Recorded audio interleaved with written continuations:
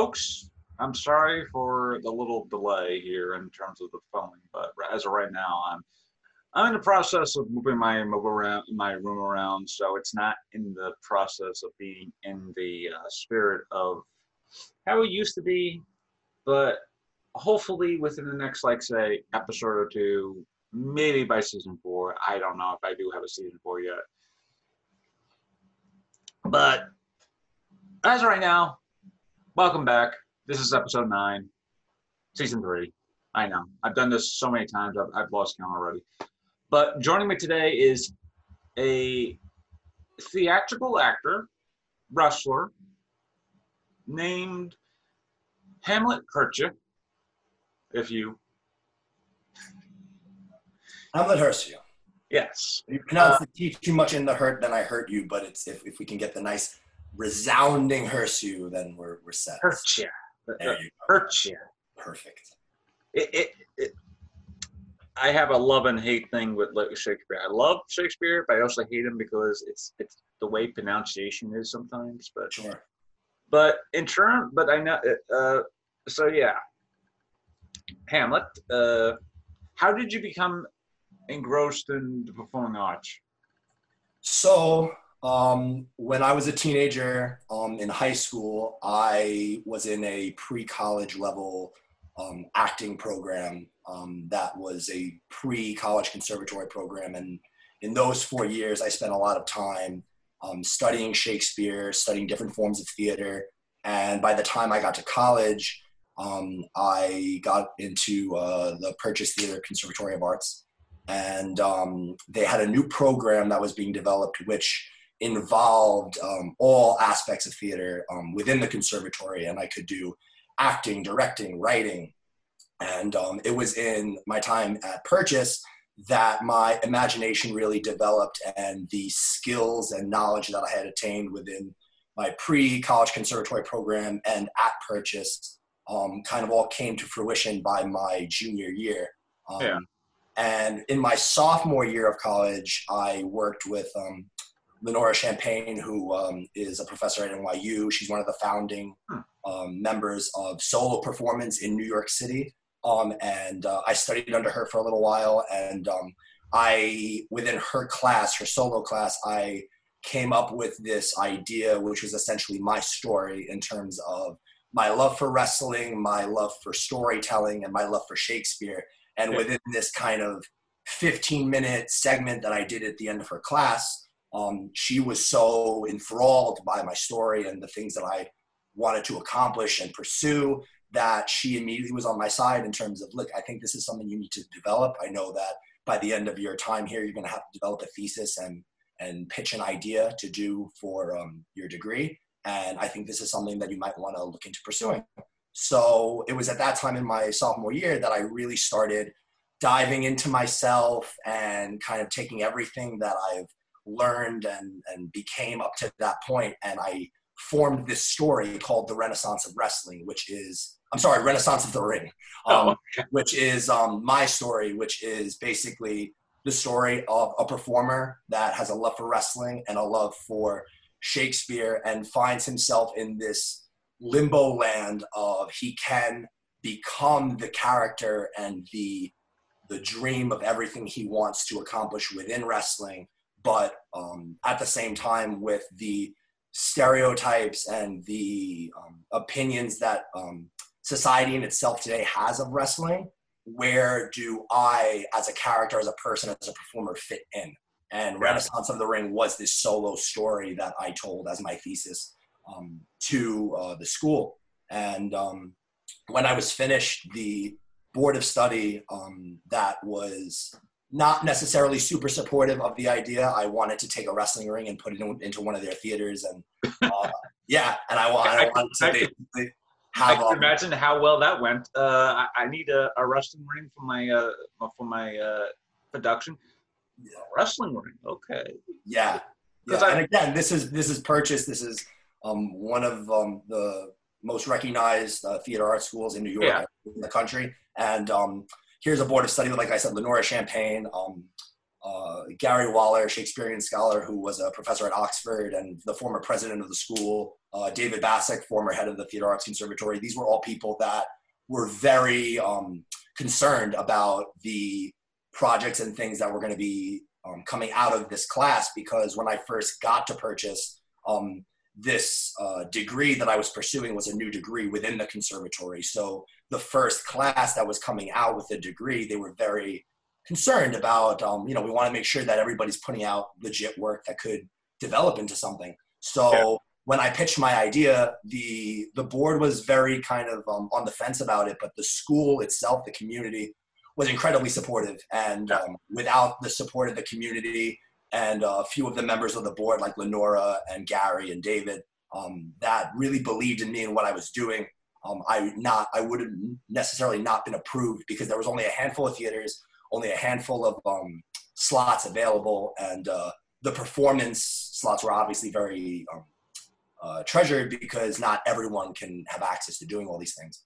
But the community was incredibly supportive. I had a lot of people backing me, and fortunately enough, I was granted permission to take control of the space, get a ring in there, and do my thing. So now, up until this point, I have my pre-college conservatory education, I have my education at Purchase, and I am very grounded in myself as a performer and the stories I want to tell. But the one thing that I hadn't done up to that point is train as a wrestler. Yeah. So within my junior year of college, once I knew that this was the direction that I really wanted to take, I started with Johnny Rods at the World of Unpredictable Wrestling, and being a Hall of Fame wrestler who wrestled with Hulk Hogan and the $1 Million Man, and just you name Andre the Giant, I can go on and on and on. Yeah. He was one of the mainstays of the Worldwide Wrestling Federation back in the day, before it became the WWF, before it became the WWE and what it is today. So to be able to have the respect and the not permission, but the guidance of this man as I was going from my junior year into my senior year, trying to really own my skills as a physical wrestler and understand how I'm going to take all of these elements and include them in my story at Purchase and kind of tell everything I wanted to tell. Yeah. And within that first year of training, I really started understanding what it is that I bring to the table and the things that make me unique as a wrestler, as a performer. And once I had finished my degree and I did Renaissance of the Ring at Purchase, the turnaround of the board of study was just beyond inspirational. I had, like I said, a handful of people in my corner, but the full board had to come to a preview performance that I did before it was open for my 4-day run at the school. And it was the board of study with a handful of people that were allowed to come in. And I remember at the end of the performance, I was standing outside the ring drenched in sweat from everything I had just done. And the board formed like a half circle around me. And they're all looking at each other saying, does anybody have any notes or any comments or concerns about moving forward? And they were all just like looking at each other, jaws dropped, and they left the theater hugging me individually, drenched in my sweat. And that was such a win, because it was such a struggle to be able to be understood as the performer, as the wrestler, and to have my dreams and my goals understood by them, and then to have them sit in the space and see everything just from point A to point B, and have them leave understanding and appreciating and indulging me to take this forward. That was the nail on the coffin for me, that like the last few years that I've been here, that I've been developing this idea and kind of finding who I am as a performer, this is the end all be all of now I know where I am and where I want to be. And that was the point where the theater background combined with the wrestling. And once I graduated, it was my goal to really take Renaissance of the Ring as its own piece and find a way to bring it back that would have a grand reception and support.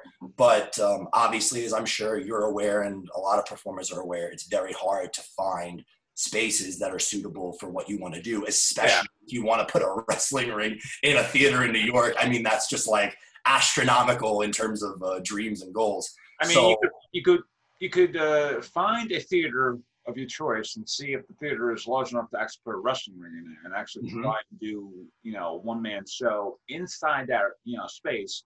But when you're also trying to, because where it boils down to is one, location; two, if that location fits the space; three, finding a wrestling ring that actually fits that location, because you could do it in a black box, and a black box could be, Black box would be ideal in my opinion. yeah, it could be ideal, but at the same time, the black box could, be legitimately be not as high as you could be, because a wrestling ring is a pretty big. Sure. Yeah. No, the raise is significant. Absolutely. Yeah. So you have to find at least, that's why it's always like location always matters, and then find the location, and then finding that location, price always matters too. And then you have to configure a fact of getting a wrestling ring that is perfect for the location, but also perfect for the budget you're usually using do, because Absolutely. we see what Purchase. I've seen a theater at Purchase because one of my friends, Steven, he actually graduated from Purchase he graduated from Purchase with a lightning design, like he was a lightning design major there. So yeah, their lighting program is phenomenal. yeah, and I've seen the stage at Purchase, and it's like, it's very great. It's like very spacious and gracious. I'm just like, okay, it's like you could probably fit whatever on there, and you would still have enough room to have like another cell on there just to be on the safe side. Yeah. So yeah, and I've seen the clip. Well, I don't think it's a clip, but I think it's a music video of the Renaissance of the Ring on YouTube, and it looks phenomenal because Appreciate that. you do your, like, it starts off with you in the ring as sort of like the Hamlet character, and then as the music video goes by, you just switches into you appear as Stone Cold, and I'm just like, it's like I turn my head for a second. I'm like, is this a match now? It's like, is he fighting someone dressed as Stone Cold? And then I realized, oh wait, that is him. And I'm like, and you do the whole beer thing too, is like, and I'm like, okay, this is inventive, and I kind of wish I could actually see the whole video, because I've seen solo work before, because my college at Brooklyn College has an excellent solo performance work done by my comedy professor, one of my favorite professors there, Manuel Sirens, and he's able to do so much to do with people's solo work, because I would see things that would go on like maybe 5 minutes, 10 minutes, but with you said, oh, it's a 15-minute thing, and solo work, especially if you're doing a one-man show, that's literally like, people have done one-man shows like John Leguizamo, stuff like him. He's done like an hour and a half, close to 2 hours of just solo performance. Well, the show in itself was about an hour and 15 minutes. Oh wow! Yeah, the video clip. To be honest, it would have gone longer, but that was my deadline. So the week of the show, I turned in my script, and they were like, in theory, this is going to run longer. This is going to run about an hour and a half. And it was only really the finish, because at the end, so being that it was a solo performance, again, in general, it's entirely me the entire time. But within the story, I had wrote 3 characters that sit ringside along with the audience that sometimes get involved in a way that their presence affects what's happening, but it's still me. And then by the end of the performance, one of the characters that's present actually gets involved, and he is a part of the wrestling match with me. And the way I viewed it at the time is, while he's a specific character, I'm in theory wrestling myself, because the whole story is me struggling with the idea of having my dreams and the goals and things I want to pursue, but also the fear of not being understood in this world, not being accepted as a legitimate part of this world. And that internal conflict comes out as a physical story between me and the guy I was working with. And, it was an incredible time. And like you were saying before, it's doable to find the right space and the right place and the right time. But being that Renaissance of the Ring is essentially just me and a handful of people, like, to find the investments and the production that would Yeah. really have everything come to fruition the way it was is very difficult. In some cases, when you have a large crew or a real team that's really there with you, everyone's working towards the same goal, and that community support is a little bit more incentivizing in terms of making sure you're getting where you need to go. The fact that Renaissance of the Ring was just me and a handful of people that I wrote into it. So by the time I graduated and I had this support from the board of study and the community saying, hey, look, you got to get this out there. By the time I left, it was really just me, myself, and I, like knocking on doors, being like, hey, look, how do I find a way to make this work? And it was in the pursuit of that I realized, between the response that I would get from people who came to the show who don't have any association with wrestling and don't necessarily like Shakespeare. I had people coming up to me from all backgrounds and all walks of life in the first couple of days after I had finished, as everyone was leaving the school, finding me in the lunch area or wherever, just saying, oh my God, Hamlet, I came to your show and I'm not even a part of theater, but just the fact that your story resonated with me so much, the insecurity and the fear I have about the things I want to pursue leaving school, I know I have to do it now, just because there was something in that moment that you connected with me. And that was more than I could have asked for. I mean, like, having the board turn around and respect wrestling and respect what I wanted to do, that was a win enough to say, look, this is where I want to go. But the fact that there were some community of the students coming up to me at random points throughout the last couple of days saying, look, this resonated with me so much. Thank you, thank you, thank you. It was, how do I get to the next level and make the return of Renaissance of the Ring what I believe it could be? And then it became, I need to take myself as the character, as the performer, as the wrestler, and go out and have people see me in this world and understand what I do in this world. And through that attraction and that attention and that connection that I make with them, bring them back down the road to the rebirth of Renaissance of the Ring. And that's when, in that last 6 months to a year that I finished school, I just was all out. Look, this is what I want to do. This is the world I want to live in. And I was dedicated, and I haven't turned back since. And the last 5 years have just been me doing everything I can to make Hamlet as legitimate and accepted as a wrestler and performer as I can. And it's been a wild ride up to this point, and I wouldn't change it. So that's kind of how the theater molded into the wrestling. And then as far as a character, within Renaissance of the Ring, I was always Hamlet. Hamlet was me, but in terms of names and monikers and things like that, there was always an evolution. Like when I started training, Johnny Rods gave me a name that I used while I was working. And while that name wasn't Hamlet, it was me. And you get to a certain place where you want to be able to have whatever position or story you're being put into work. And you find a way to make the things you bring to the table work with whatever is being thrown at you. So there was a lot of time before Hamlet really became Hamlet Hersey, the Renaissance of wrestling, where I had to evolutionize myself as the performer and fully become this living, breathing character that is my bipolar other self. And it really is something that the more I've wrestled and the more I've worked, I've realized it's really something that's out of body. It's so me that when I go through the curtain and the bell rings, it literally is another form of me that comes to life. And please. I'm not talking a lot. No, it's okay.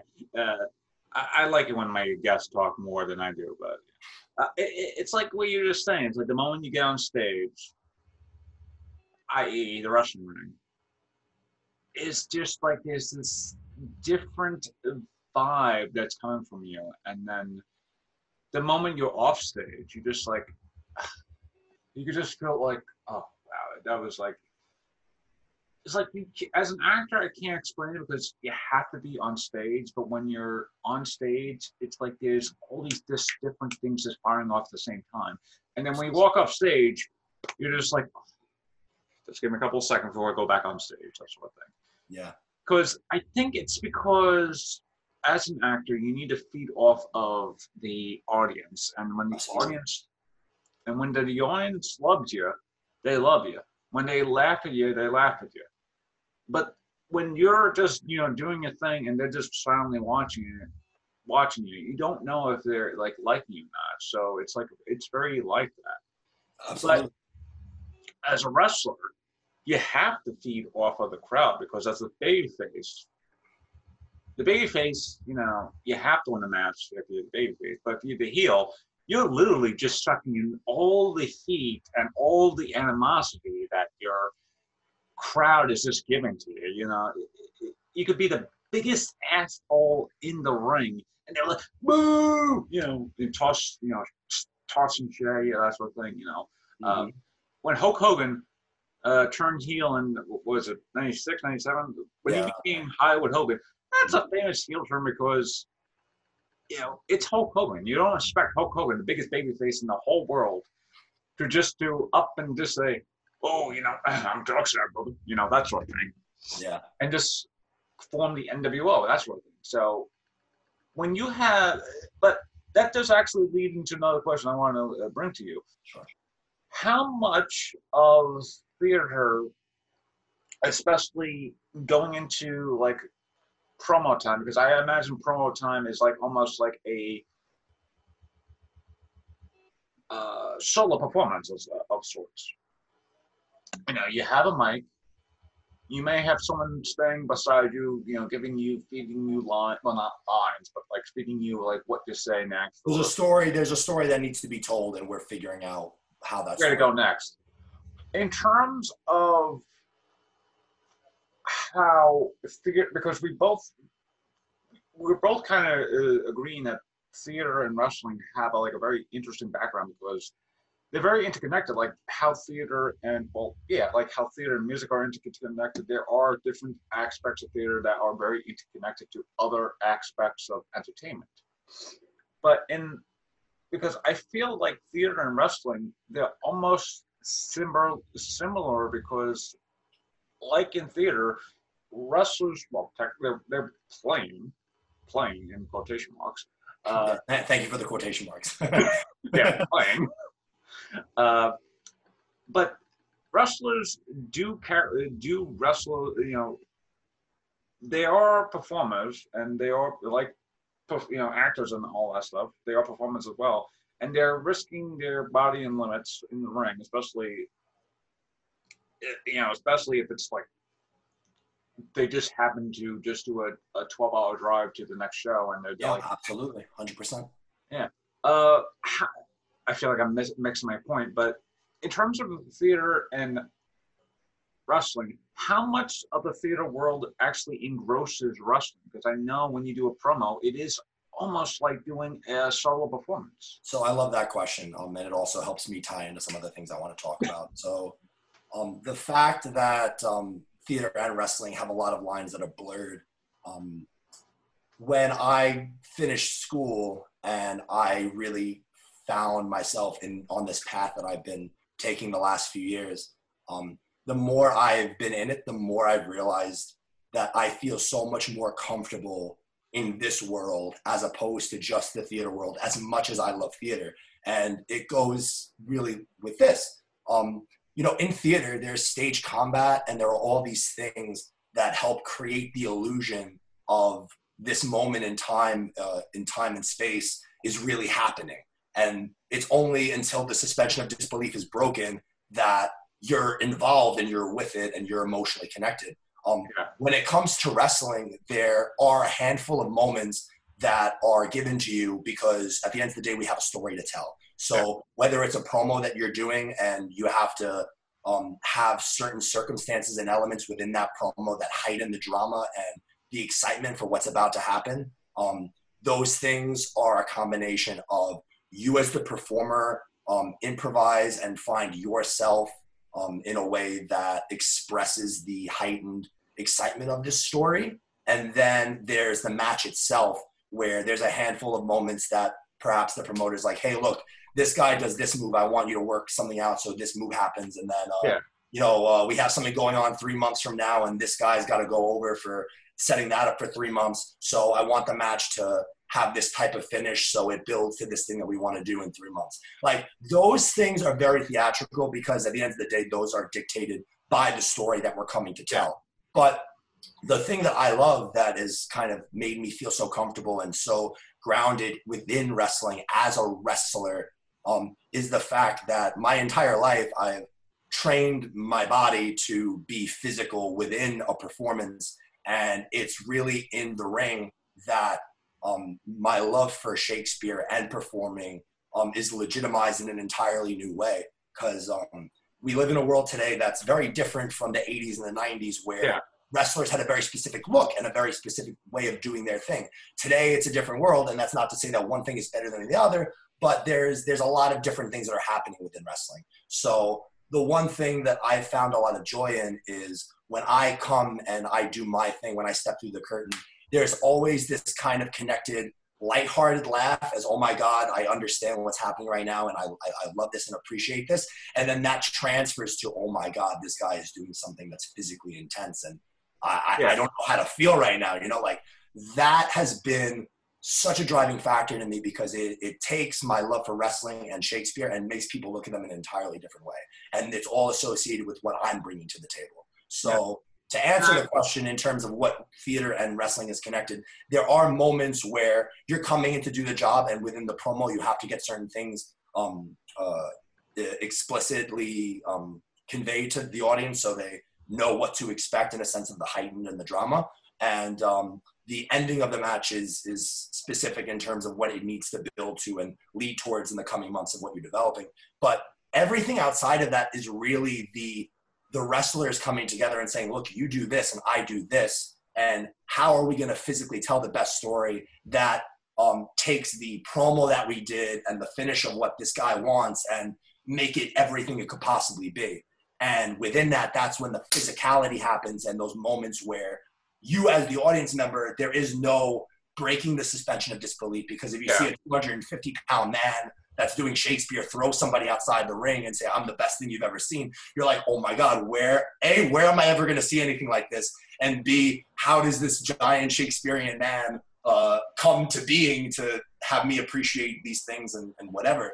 So I have found myself more comfortable as a wrestler because all of my education and experiences that have made me the performer I am have elevated me in a way that I'm very comfortable in this world in terms of what I bring to the table and the spontaneity and improvisation that I do in the moment that makes people that much more excited. And it's those elements that I feel lack in theater because it's so specific and so set.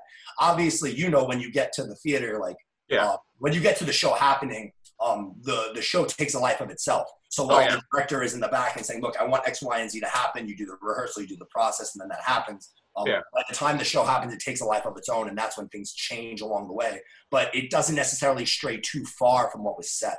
And in wrestling, it can always change. It can always be different. It can always be exciting. And that's what I love about it. In a way, acting and wrestling, you have to be very adaptable to the situation because, like you just said before, you can do a rehearsal and then you can do all that stuff. And then by the time you do performance, we have everything set for performance. And then during the performance, when the actors might actually stray off to the mark that they were originally, they're supposed to go stage left, but they go stage right. And then you have to figure out, okay, we'll just roll off stage right with them. And then, with wrestling, it's like the same thing because the idea is to actually give you a exciting match, i.e. sell the match to a great extent. And then because I've seen your work with, I've seen your work on YouTube and stuff like that. And here you are, you'd be doing like an arm bar or something like that. And then you'd be looking at the crowd and then you'd be like, you would just go into a soliloquy like that as you just like arm wrenching the guy. And I'm just like, wait a minute, here's this big guy doing like a, standing arm wrench, and then you're just turning to the ground. And then a second later, you're turning to the crowd and just starting to do a soliloquy just like off the top of your head. And I'm just like, that is inventive because, you know, as an actor, like I said before, as an actor, you have to be adaptable to the situation because things always change, and especially in wrestling, things change like on an instant. Something that you probably had already worked up with something you probably worked up over the day might change just before the match, saying, "Hey, I know the fans was going to be you doing a moonsault, but we have to change it because, you know, your opponent is not feeling well. So if you go off the top of the rope and do a moonsault, we fear he might, you know, puke or something like that. Sure. So we got to do something more safer to do all that. So, you know, so in adaptability, it's always a good thing, especially as an actor, because even if someone forgets their line, you could always feed them a line by just recurring another line in the process. So it's like it's because especially since, you know, it's not because, you know, I feel like I'm stuttering here, so I'm sorry, folks. No, you're fine. If someone forgets that line, you could always say the line repeatedly, not like repeatedly, you know, like do like that. You could always give the person next to you or something like that a little hint of what the next line is, and then it's like, oh yeah, it's like, you know, if the line was like, oh, I got to go to the store, and they don't say I'm not going to go to the store. It's like they had that line. It's like, so I'm hungry. So, and you know why I'm hungry? Because I haven't eaten all day. And you just, as an actor, you just get like what you just said before with improv. It's like, you know, a little improv does actually come to it, and then the actor across you, oh, I'm sorry, babe. You know, I got to go to the store. So, and then heads off stage. As a wrestler, it's also the same thing where it's like you have to work with improvisation, because improvisation is very key into working in a match and also saving a match, depending on how bad the match is going. Because, you know, it could be a good match, but also could be a bad match depending on who you're facing. Absolutely.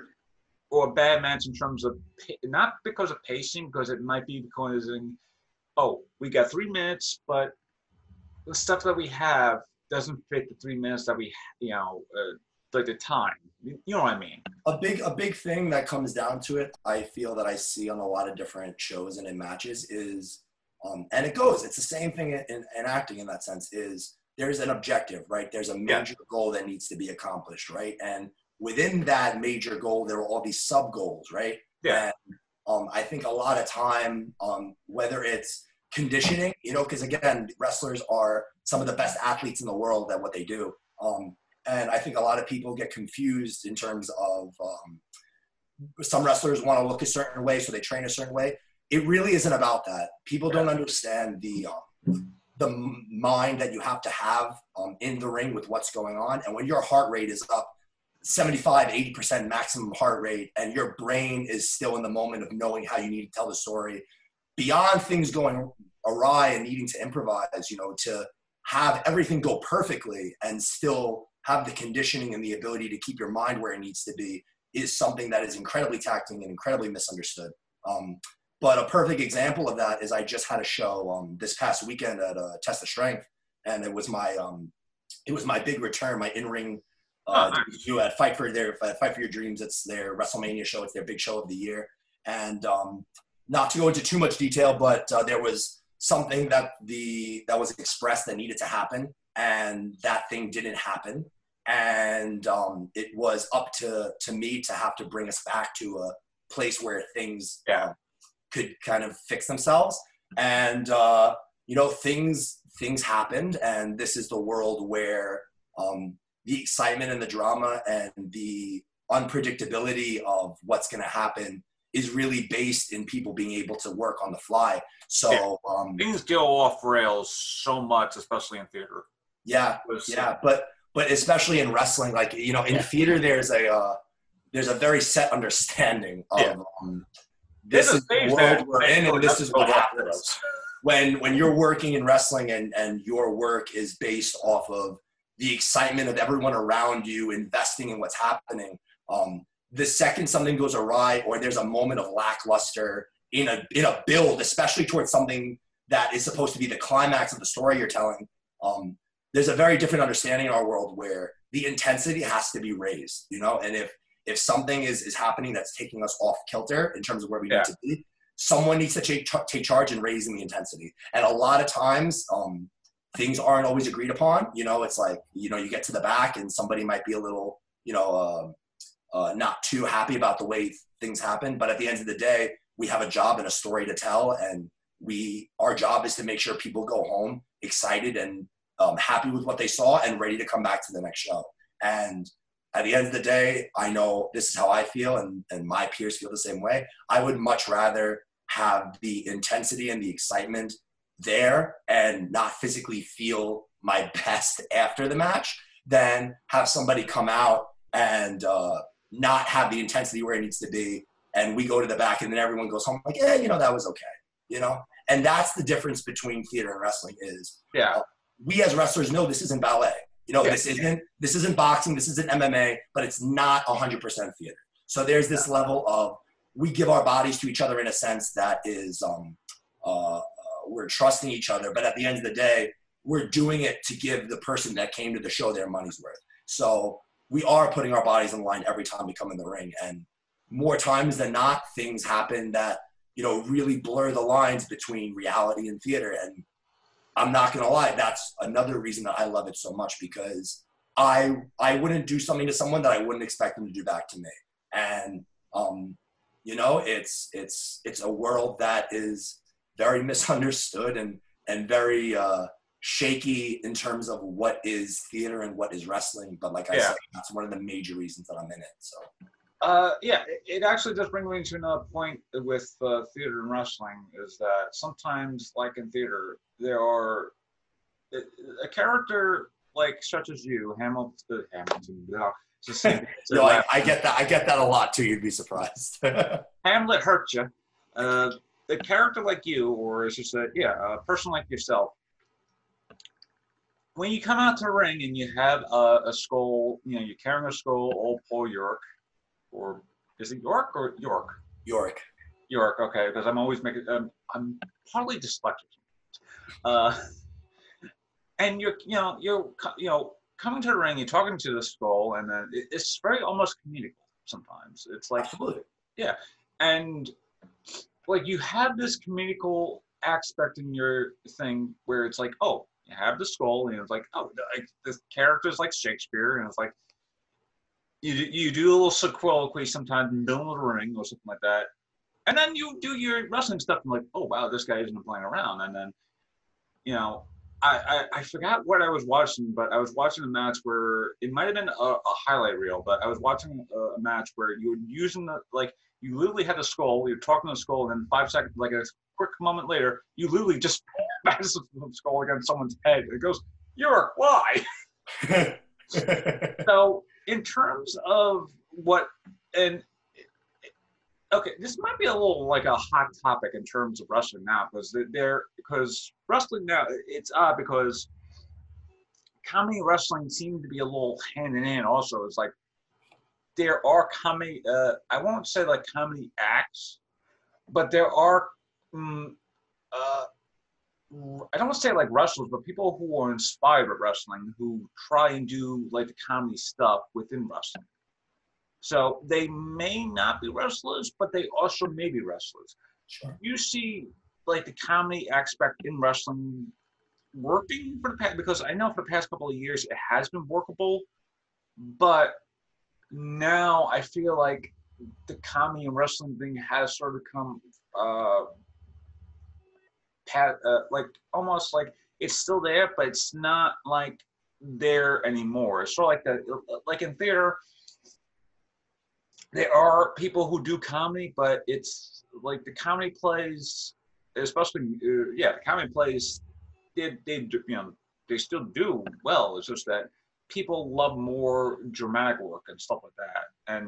But yeah, in your expertise, or at least in your yeah, in your point of view or expertise, have you seen like the comedy style wrestling going away, or is it still like there? It's a great question. So That's I, a I long-winded question just to say, hey, is comedy wrestling still a thing? no, it's all good. So I feel like there's always going to be niche needs, right? There's always going to be an audience that wants a certain story and comes for that story. And I feel like within a wrestling show, there are opportunities for different styles. Like one match could be a strong style hitting match, another style could be a comedy match. You know, another match is designed to get one person over the other. There's all different forms. I feel like every match has its own place on the card, right? Yeah. So within that card, I feel like there is room for comedy, but the problem is that um, above the comedy needs to be legitimacy. Yeah. So a lot of comedy gimmicks, I feel, lose the legitimacy because they push the comedy too much. And in that sense, your suspension of disbelief is gone from the minute, because if I can't invest and believe in you and what you're doing, then why am I here? I came to have my suspension of disbelief put, you know, in a place where I can enjoy and believe in what you're doing. So with that said, I feel like there is a need for, not a need, there is a place for comedy wrestling. And as I really first started developing Hamlet within my I want to say 2017, 2018, I pushed the comedy a lot because I wanted to push what everyone around me was saying worked best, right? So in a world where absolutely no one knows you, like what's going to be the thing that remembers you? And on wrestling shows all the time, you see moves done, you know, 10, 12 people do the same move, you know, because it happens. So, you know, and especially if the person in that match that does that move is building it as a big move, unless it's something that's specific to your character and your, you know, gimmick, it's going to be forgotten. And it's going to be the one person that has a strong character or works that move into their character that is remembered. And then no matter how many times they see the move, they're going to remember that guy because that guy made it work for his gimmick. So when I first started really pushing Hamlet, I really did push a lot of the comedy because I wanted to exemplify the things that I felt were working for my character. But the more that I played with comedy, the more I realized that there are certain things that I bring to the table that a lot of comedy wrestlers don't have. And that's just, you know, it's not a fault on anyone. It's just, you know, some people have some things and some people don't. So I had this development and evolution of a comedy style character that really was a more amped up version of me and the intensity that I want to bring. And that's when I started to find the balance between comedy working and tragedy. And I think the best stories have elements of both, right? Because you can't have too much drama without a little bit of lightheartedness, and you can't have too much lightheartedness without a little bit of seriousness, you know? So that's why your namesake is so great. It's like I had to do a Hamlet. Like I don't say like paper, well, not like a thesis paper. I think it was a thesis paper, but it was like a research paper, and I had to, you know, research Hamlet, all that stuff. And there's so much like tragedy in that play, and then there's like moments of levity where it's like, oh, he meets the, you know, the grave diggers, and then he meets Rosen. It's like there's Rosengild and Rosencrantz and Guildenstern. Guildenstern. You know, and then there's like these, and then they have moments like, oh, you know, Ophena's, there's like suicide. I'm like, holy, you know, Hamlet talking to his father who's, you know, dead. Polonius's random speech of just saying all these things. Like there's certain things that you're just kind of like, okay. And it's like what you just said before. You have to. Shakespeare has like a great sense of blending both tragedy and comedy at the same time, and his, you know, I forgot the name of the term, but it's like those the comedy tragedy stories he does are very well. Oh wait, they might be a separate thing. I'm sorry, folks. I haven't done Shakespeare in a while, so I've forgotten a lot of this stuff. But forgive me, Will. I don't want the ghost of William Shakespeare. You're just like, Sorry, I'll tell York to put in a good word for you, so the ghost of thank Shakespeare you, doesn't haunt your dreams. thank you. But yeah, and it's the same thing when we talk about with that interconnectability is that wrestling does have those moments of levity where it's just like hilarious to watch, and then you have these moments of tragedy where it's like the people that you want to win, they don't win, and they have to go. And it's like John Cena, he has lost a couple of times in my. He may have lost a couple of times. Yeah, he has lost. Everyone wins and loses. Yeah, they and have to, yeah. when you have someone who wins and it's the person that you don't want to win, that builds that animosity back towards what we were just talking about before, especially with character wise, especially as the bad guy.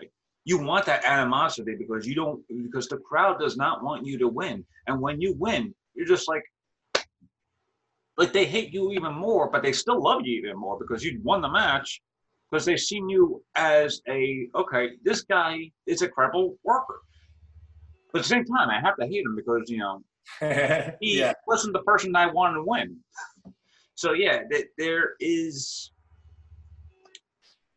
in wrestling, there is that, like the same thing in theater, there is that level of both where it's like the comedy does work, but you also have to interject it with tragedy too, where it's like the hero does not win at the end of the day. It's like you can't ride off into the sunset when the sunset is just on the villain's shoulders now. It's not the hero. Absolutely. And a little anecdote just to pick up off that, because I know you were mentioning that you appreciated and saw how I would do my thing and then put somebody in a hold and then start going soliloquies, right? So to go off the element of having tragedy and comedy within the story, one thing that I've enjoyed is when I'm super in my groove and aware, and I know who I'm working with and the story we're telling. What I love to do is I like to take different monologues and different soliloquies from different plays and put them into the context of what's happening right now, and then completely change the way the words are being interpreted by the audience. So like on Sunday, I wrestled in Marlboro, New York, and I had one kid in a chokehold. And I started doing the Hamlet speech, oh, that this two solid flesh would melt, thaw, and resolve itself into a dew. And anyone who knows the play knows that in that moment, Hamlet is talking about himself. He's wishing that he would die. He would just melt into the floor because he's so depressed and anxious about not knowing how his father died, his father's dead, whatever's happening. Within the moment of the wrestling, in this moment, I am using those words, that monologue, to talk about my opponent, and that this two solid flesh, this guy that's here, he is going to melt and thaw, and he is going to go into the canvas. And like little things like that completely change the way people understand Shakespeare, understand the context of what's being said, is also just another like lighthearted thing that I enjoy. Because in that moment, someone who has no idea about Hamlet or the play will understand the words in that context if they do hear them. And maybe that's enough to get them interested to kind of figure out what's really going on here. Maybe not with Shakespeare, but with me. And then the more they see me and understand that that's how I include my things into my work, they are more intrigued by the whole concept in general. Have you had people like after a show come up to you who's like, hey, I hated you during the match, but I love that style of thing, and I think you got me into Shakespeare. Like, have you gotten people who was like, I haven't understood Shakespeare well, but now I kind of want to like get back into Shakespeare? Absolutely. So I before the pandemic hit, which we'll talk about in a couple of moments. Now that you mentioned the pandemic, I was like, I haven't talked about the pandemic so much yet. But yeah, I've definitely had people, and you'd be surprised. Like I have kids. I'll do shows and I'll be the bad guy. Like I'll play that part, right? And then I'll have kids come up to me after the show and like want to hug me, hold the Yorick. Aww. It's so rewarding, and it's so kind of off because it's like the people that are old enough to kind of understand what's happening. They're very set in like you said, like I love you, but I hate you, And like kids that have no real understanding of Shakespeare in that context have kind of come up to me and have a whole new not appreciation, but just like a whole new curiosity about Shakespeare. Yeah. And, one of the guys that I trained with a long time ago, this is like 3-4 years ago, his sister was like in the 3rd grade or something like that. And his family had come to one of the shows, and they had seen me in one of my matches. And he had told me later that his sister was in her class or something, and they had a pop quiz of some kind. And like, they weren't supposed to know the answers to any of these questions. It was kind of like a joke quiz. But his sister answered one of the questions about Shakespeare, because the question was like, who said this quote? And she was like, oh, that's Hamlet. And then the teacher was floored, because she said, how'd you know that? She's like, oh, I went to one of my brother's wrestling shows and I saw this guy Hamlet. And the teacher was like, what? So like, little things like that are incredibly rewarding. And then I know you're going to ask about it, so I won't go into it right now. Yeah. But when I was in Canada as well, I got to give a whole new appreciation and look for it. That was honestly probably the most rewarding moments I've had in my career this far. But yeah, I think that the last question I should ask is the pandemic. And since, back in March or so, when everything was still in the process of not really shutting down, but there was a fear of something is going on, but there isn't, like, no one is really taking initiative. And then once the pandemic hit and then everything was shut down, especially in lockdown, how was it, especially as a wrestler, in a easy way to say it, describe your pandemic experience as a wrestler, because I know as a wrestler, if you weren't a WWE, or if you weren't contracted to WWE or AEW and had stuff like that, where you could actually go down to Florida and actually wrestle them, or stuff like that, everybody else was pretty much like in limbo. There were shows that were gonna be on WrestleMania weekend, had to cancel because stuff shit happens like that.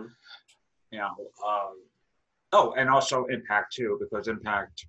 Yeah, Impact is also it's out because Impact is both an American wrestling company, but it's also based in Canada too. So they're both like kind of like the same thing. But it's odd because it's odd how sports really has gotten a better chance with the pandemic, because if you're an actor, you kind of really share a lot, because we don't have, unless you're working TV or working in film production, the theater has we're literally on like the last of our legs, and we have to wait until January, February for everything to go back open, because stuff that we had, it's like stuff that we were waiting to do are now being put off until 2021, because my job, it was to deliver tickets and all that stuff, and how can I do that when all the theaters in New York City were shut down, and there are shows that were people, just yesterday, Beetlejuice the musical had literally just shipped and loaded out everything so Hugh Jackman's music band could actually go into the theater. And earlier this year, that was a big thing, because it's like, oh, how can Beetlejuice be literally be kicked out of the curb, all that stuff. And again, that was the same thing what we were talking about before with the theater space, is that we have to have theater space for rent, all that stuff. But yeah, from a wrestling standpoint, or at least wrestling fan standpoint, the pandemic was like hard for wrestlers, because the people that you want, and WrestleMania weekend will be a great place to actually get people to see and all that stuff too, because you have all these places doing like a bunch of shows that weekend. Especially if it was in the city WrestleMania would be hosting, that sort of thing. But then when the pandemic happened, it's like all these places like literally closed down. Mexico closed down, Canada closed down, and I know you just mentioned that. So yeah, from a wrestling standpoint, how was working towards the pandemic, especially when COVID when the COVID crisis hit America to where you were, because I know you were, like you were just said before, you were in Canada right as the switch was about to go. Okay, no one could go into Canada, no one could go out of Canada. Same thing with America. It was like, oh, we're kind of like closed off essentially for now. So, as a wrestler, what was it like uh, trying to do a career literally during a pandemic? So right before the pandemic, I went on my first tour of Canada. I was there for about 6.5 weeks, and I wrestled in Quebec, in Ontario, and Manitoba, um, and I was wrestling 2, 3 matches a night. We were traveling 20, 30, sometimes 40 hours on the road to the next show. Yeah. And it was probably some of the most taxing times of my career thus far. And uh, the other side of that was we were traveling these ice road communities that are closed off essentially from societal normal communities. Not normal, but like they're isolated communities. So essentially, to get to some of these communities, you have to cross over frozen lakes, and to cross over these frozen lakes, you have to wait until it's about -25, -30 minimum Oh, to be able to cross over the lake and get to some of these communities. So we were traveling in Canada, sometimes -30, -40, -45 degrees, unloading, ring trucks, getting everything set up in that time. So it was a very incredible time to be working. And at this time, obviously, we weren't necessarily aware of it, but COVID was spreading. It was happening at the time. And a couple of us got very, very sick on that tour. And to this day, we don't know if it was COVID. I mean, like I've gotten tested. My antibody test came back negative, so I don't think that I could have it. But again, the timeline on these things is a little skewed. You don't necessarily know. Yeah. So we did all get very sick, but to just slowly put in one point about Canada before I get to the pandemic, just you were saying in terms of giving Shakespeare to people, a new appreciation. Yeah. So these communities that we traveled to were native tribal communities that they're very closed, and in some cases, some of these communities don't teach Shakespeare. And there were a few communities that we went that when I started doing my thing, like the eyes of the adults and the kids and everyone around me was like I had just given them I don't know, like I had just opened the door to a whole new thing, and to really know that I was giving Shakespeare to people that had no association with it, and then for them to buy my 8x10s and my merchandise to remember this moment and cherish it, that was incredibly rewarding to me. So I came out of some of the most intense weeks of my career, like I said, traveling all over Canada, wrestling in these ice road communities in -30, -40 degrees. Yeah. And I came home just before the country was shut down. And I went from wrestling 2, 3 matches a night, being on the road 20, 30, 40 hours to literally nothing. Nothing. And, it's a mind game, because especially having weeks on end of little sleep, drives, and matches to go from that. When you're in the moment, you love what you're doing so much. But then it's like those moments when, you've wrestled 4 or 5 matches in the last 2 days and you've slept like, I don't know, 3 or 4 hours. And you're like, you know what? When I get home and I lay on that bed, oh, am I going to love it? Yeah. But then you get home and you lay on the bed and it's like, oh my God, the country shut down. Like, what's going on? So those first couple of weeks in March, it was more like the disbelief, like, what, this will pass, Yeah. By the time we got to beginning of April, that's when things started really starting to sink in and be like, WrestleMania is canceled. Like it's canceled, but it's still happening, but it's canceled, but it's like,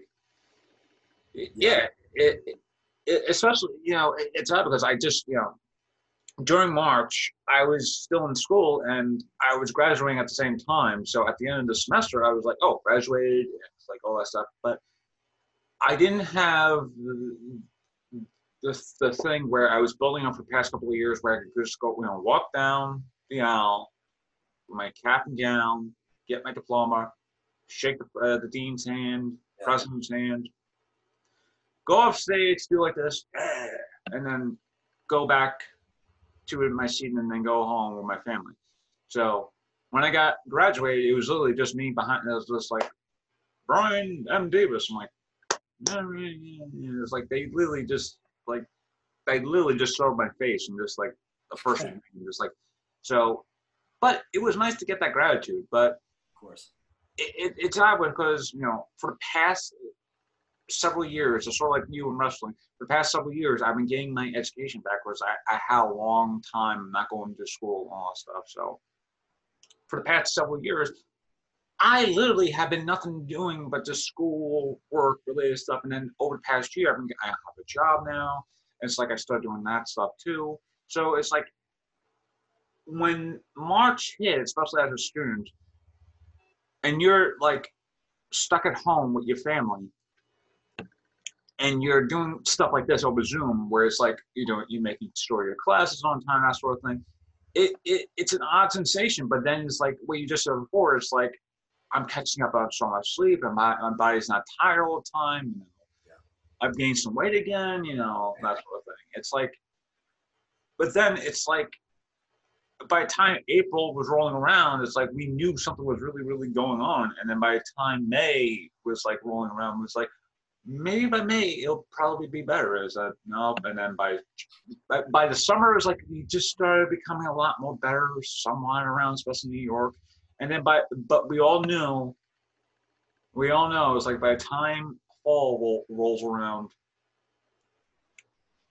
well, that second wave hit, and then was like as we're doing this, like I'm recording this on October the 1st. So if this has been me talking about a second wave and it has not happened.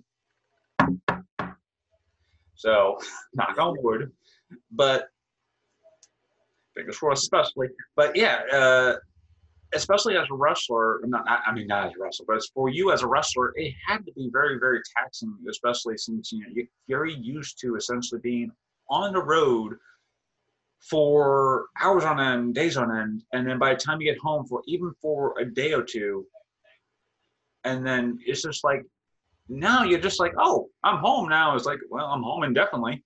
Yeah. So it had, from a psychology standpoint, it had to be very weird because especially since it's weird to be at home all the time when you still could go out, all that stuff, but now it's like things are starting to open up again. There are wrestling events popping up again, even though it's now more limited capacity, that sort of thing. But compared to how it was earlier this year, did you see that like switch around where it's like, did you actually see everything becoming sort of back to normal-ish, on the way becoming normal around this time? Or were you thinking, okay, maybe by January everything will be back to normal? I mean, from my standpoint, like when I got back, like I live by myself, so I'm very close to my family. Like my family's in the neighborhood, but like I live by myself. So to be pretty much in a place where I have no alone time for like 6-7 weeks, and then I come back and I'm just like by myself.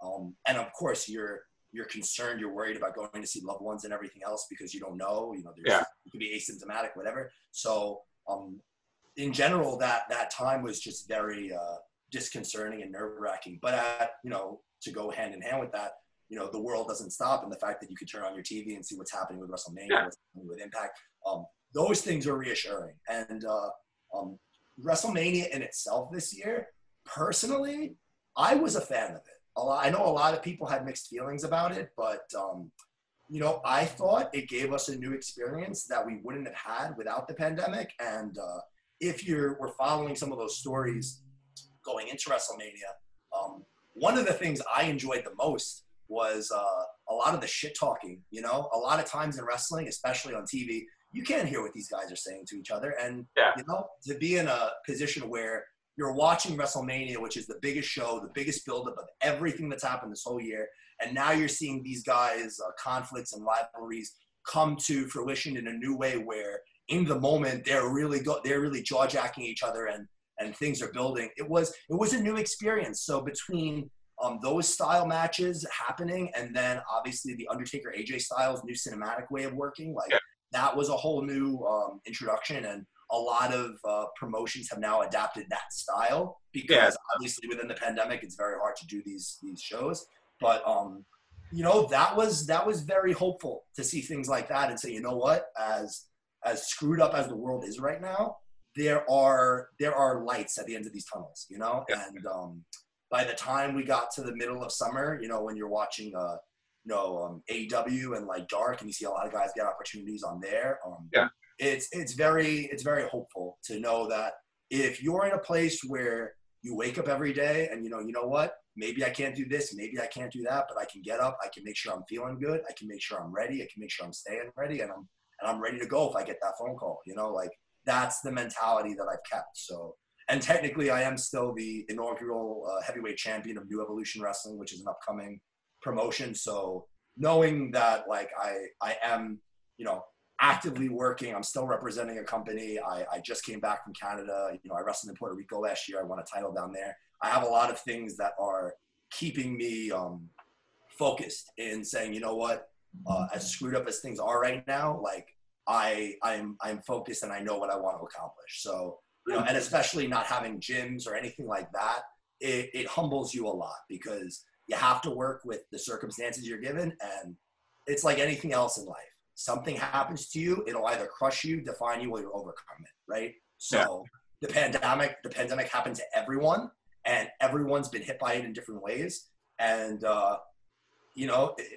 this fall, and especially the winter going into next year, it's going to be very telling, and it's going to overcome some people, define some people, and some people are going to come out of it stronger. And I've been focused on making sure that I come out of this as strong as possible. And as long as I keep my goals in line and I keep myself focused, I'm confident that I'm going to get where I need to get to by the end of this year. So as hard as it's been to stay focused and hungry within the pandemic, you have to find the things that keep you inspired. So, I keep my eyes on all the different products of wrestling. I make sure that, I'm ready and I'm accessible for the safe opportunities that have come my way thus far.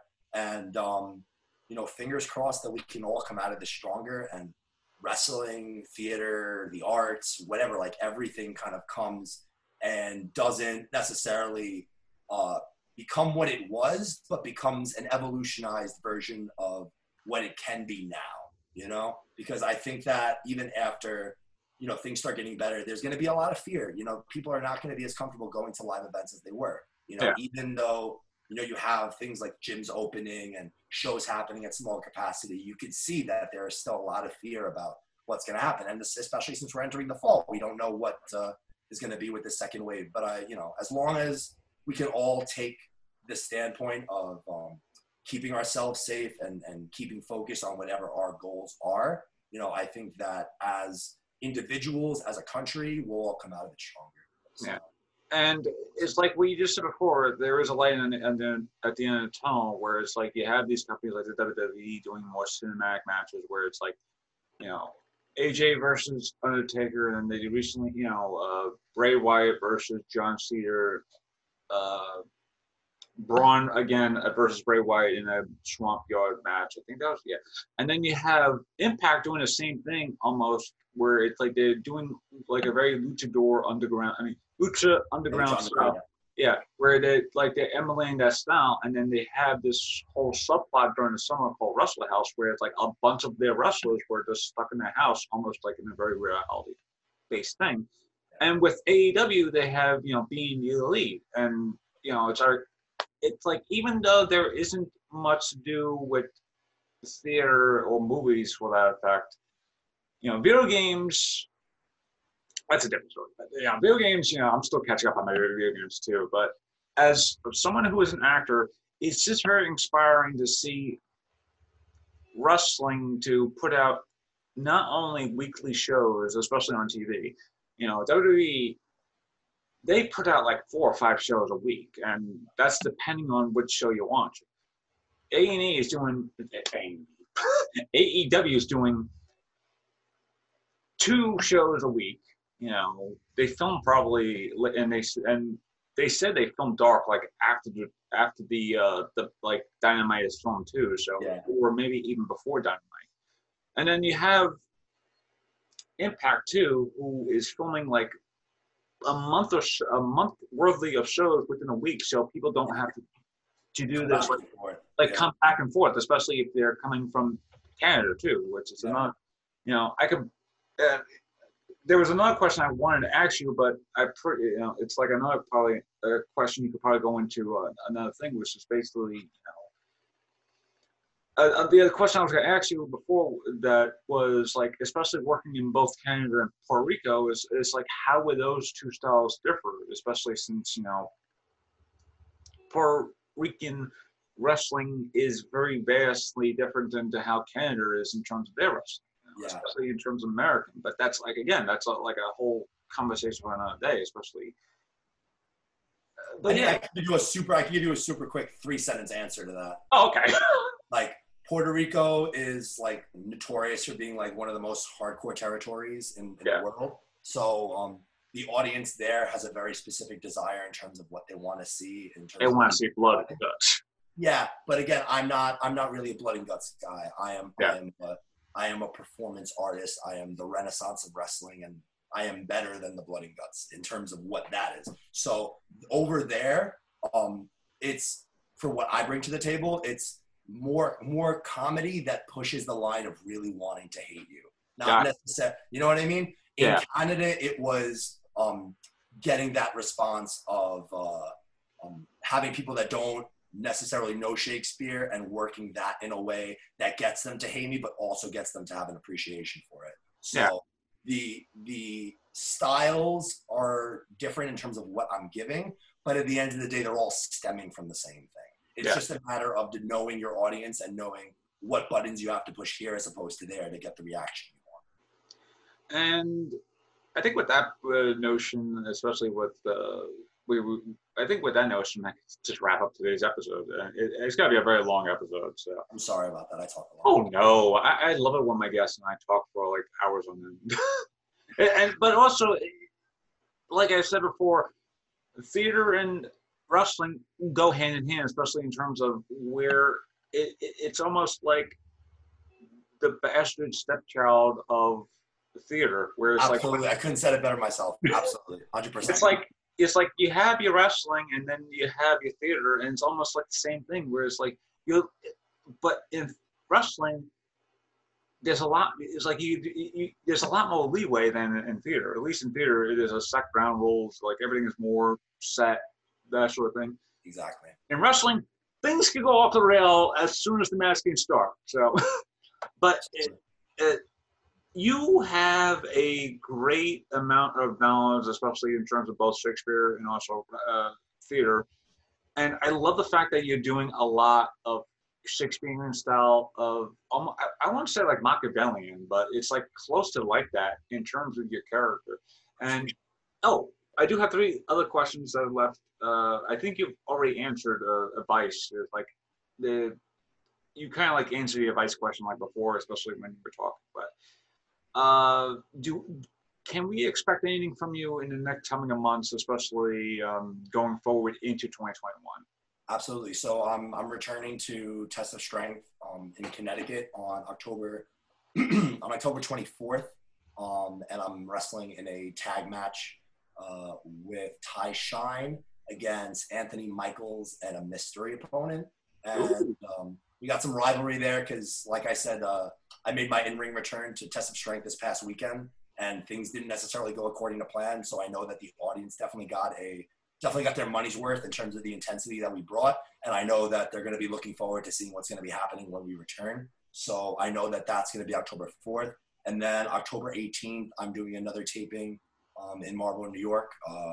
And going into November, I've kind of left things up in the air just because, again, we're in this place where the second wave could potentially be hitting. And I don't necessarily want to be committing to things and then pulling out because of what's happening. So middle of October, I have those couple of things happening. Depending on how October looks going into the next 2 weeks, I might open up November a little bit more.